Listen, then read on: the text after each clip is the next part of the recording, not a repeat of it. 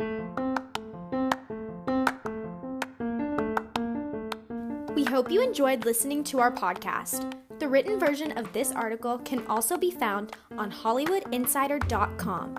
Subscribe to our podcast and also subscribe to our YouTube channel at youtube.com/HollywoodInsiderTV. Follow us on our social media. We will be back next time with more thought-provoking features. This is your host, Britton Ambrose, and today's episode is titled Cowboys and Samurai, a study of genre. This article was written by Daniel Choi. Samurai and cowboys shouldn't have anything in common. Though they did coexist for a brief temporal window, samurai have been around since the 12th century and are far more comparable to the chivalric knights of medieval Europe, being hereditary warriors that supposedly follow a strict moral code. Cowboys, on the other hand, are so called because they tend to cattle. Their adventurous exploits generally involved either skirmishing with the Native Americans or fighting engaging in banditry, at least according to Westerns. In addition, our most popular cinematic understanding of samurai refers not to any of their extended histories as warriors, not to their defense of Japan against Mongolian invaders, to their unsuccessful invasion of the Korean peninsula, nor to the Sengoku Jidai, which is as culturally significant to the Japanese as Romance of the Three Kingdoms is to the Chinese.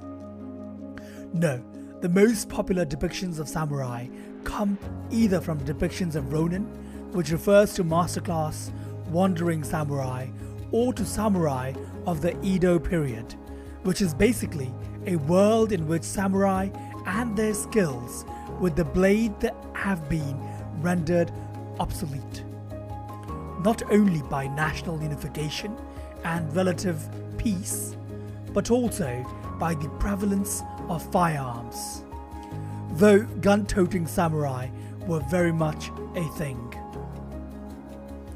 Cinematically, filmmakers have drawn comparisons between lone wandering swordsmen and lone wandering gunslingers.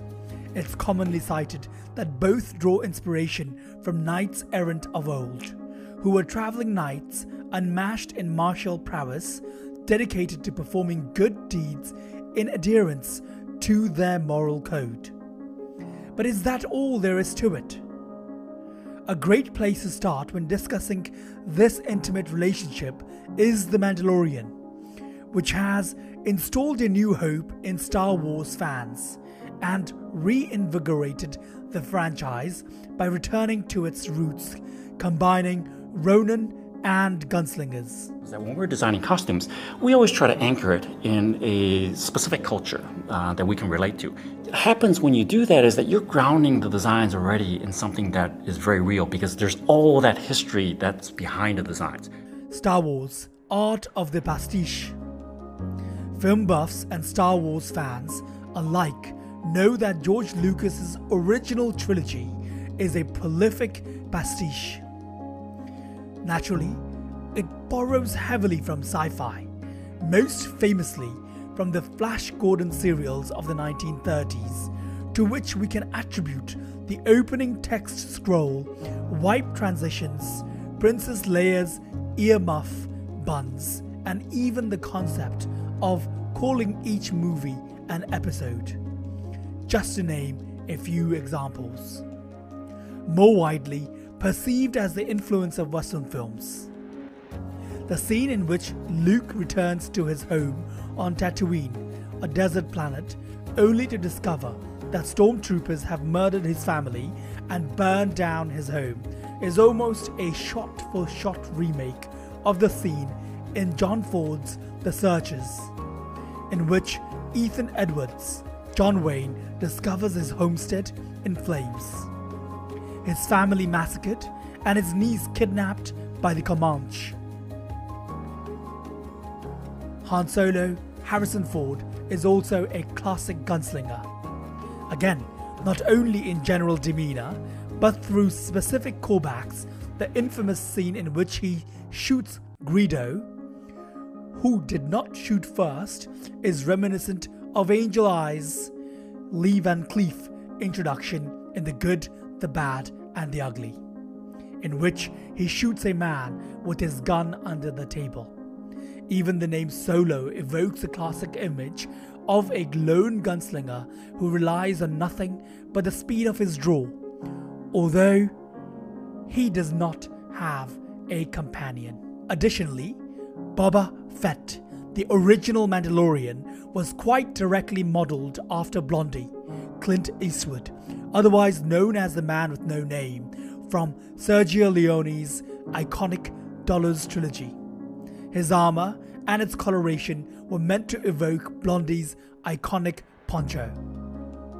Pedro Pascal, who plays the new Mandalorian, has wittingly or not also cited the Man with No Name as a major influence on his character. Star Wars also draws heavily from Japanese period films known as Jidai Geiki, Jedi. Darth Vader's iconic look, for instance, is a technified suit of samurai armor. Lightsabers are like katanas, and the scene in which Obi-Wan cuts off the arm of a belligerent barfly mirrors a scene from Akira Kurosawa's Yojimbo. It's really his visual style to me that is so strong and unique, and a very, very powerful element in how he tells his stories. Speaking of Kurosawa, many know that his film The Hidden Fortress was one of the biggest influences on the original Star Wars. George Lucas has stated that what he was most intrigued by was that the story was told from the two lowest characters. In The Hidden Fortress, two peasants find themselves escorting a princess against the backdrop of war. In Star Wars, it's two droids. The parallels to various elements of genre films go far deeper than what I've listed here, and a lot of it has been corroborated by Lucas himself. His work is comparable to that of Quentin Tarantino in the way that it takes genre conventions and mashes them together to create something new, like a sausage or a chicken nugget. From Western to samurai and back again. The aforementioned Yojimbo and its sequel Sanjuro would be famously ripped off by Sergio Leone to create a fistful of dollars, and for a few dollars more in regards to the former. Kurosawa wrote to Leone, "I've seen your movie, it's a very good movie. Unfortunately, it's my movie."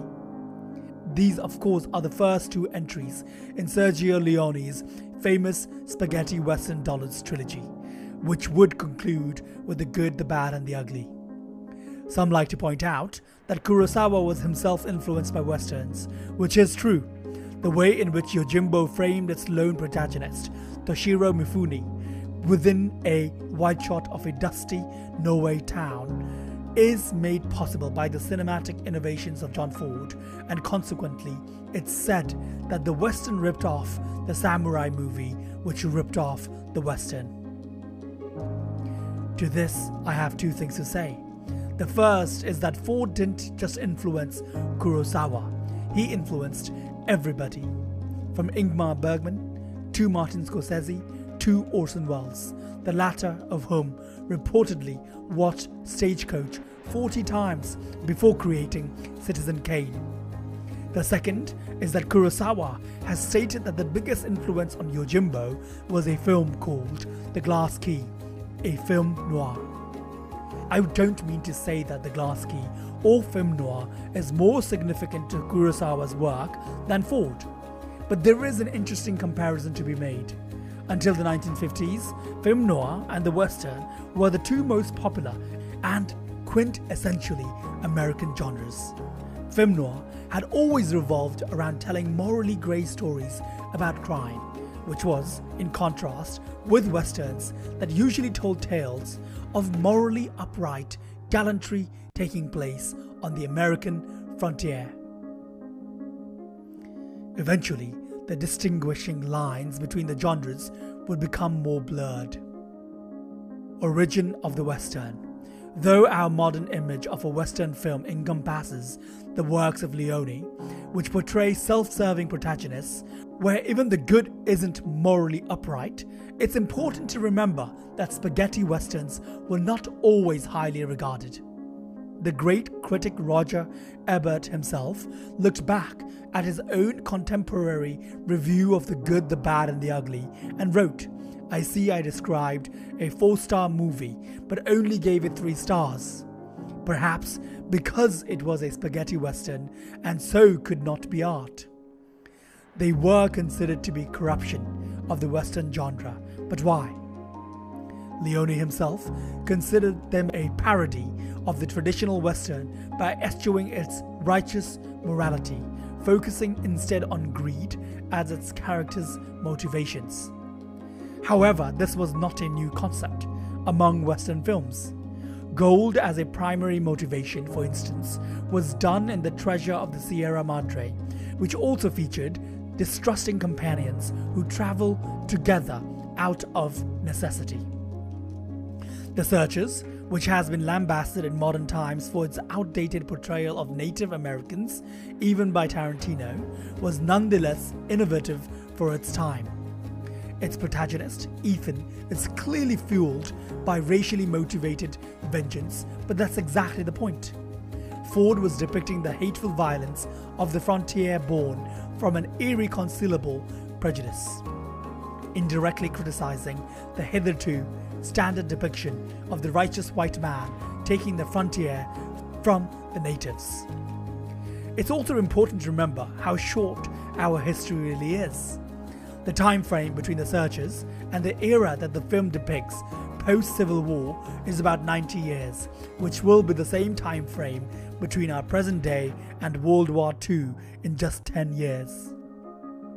Additionally, when films were just starting to get made, the West was still alive and well.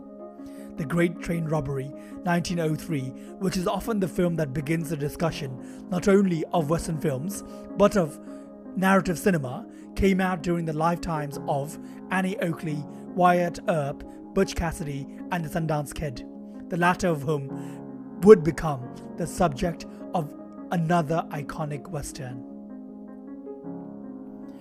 However, the actual first Western film that we know of came even before The Great Train Robbery, a short called Kidnapped by Indians in 1899, made by Mitchell and Kenyon in Blackburn, England. Its plot is that a group of Native Americans kidnap a young girl who is rescued in a gunfight. Sound familiar? Art imitates art. The reality is that we label groups of films as belonging to a certain genre for ease of discussion, and maybe they have some things in common. With the Western, it's mostly the place and time. Peruse through a variety of Western films, however, and you'll find exactly that: variety. Some of the things we recognize as iconic markers of certain genres were really just techniques or inventions of singular directors or works, and in this way, the scope of their usage is really quite narrow. By attributing them to a genre, however, they become something greater. Modern works that call back to these genres will therefore focus on the elements that are most recognizable. The Mexican Standoff, for instance, is an exemplar of the Western film. However, despite conceptually being older than cinema itself, it wasn't actually a feature of Westerns until The Good, the Bad and the Ugly, which was supposed to be a parody of an already storied genre. Genre as an invention of artists is an old concept.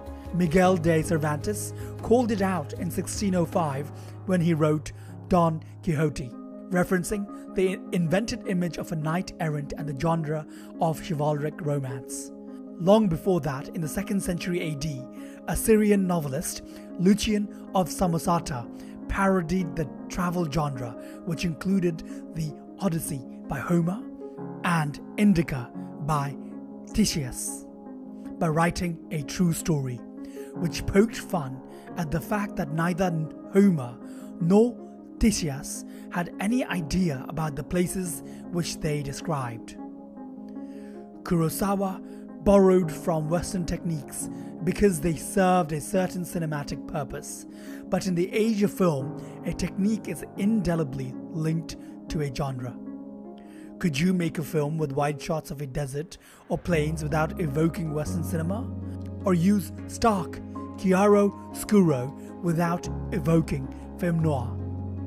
If Kurosawa had decided to write a story about a Ronin investigating a murky crime amidst political corruption, would our popular perception of samurai be completely different today?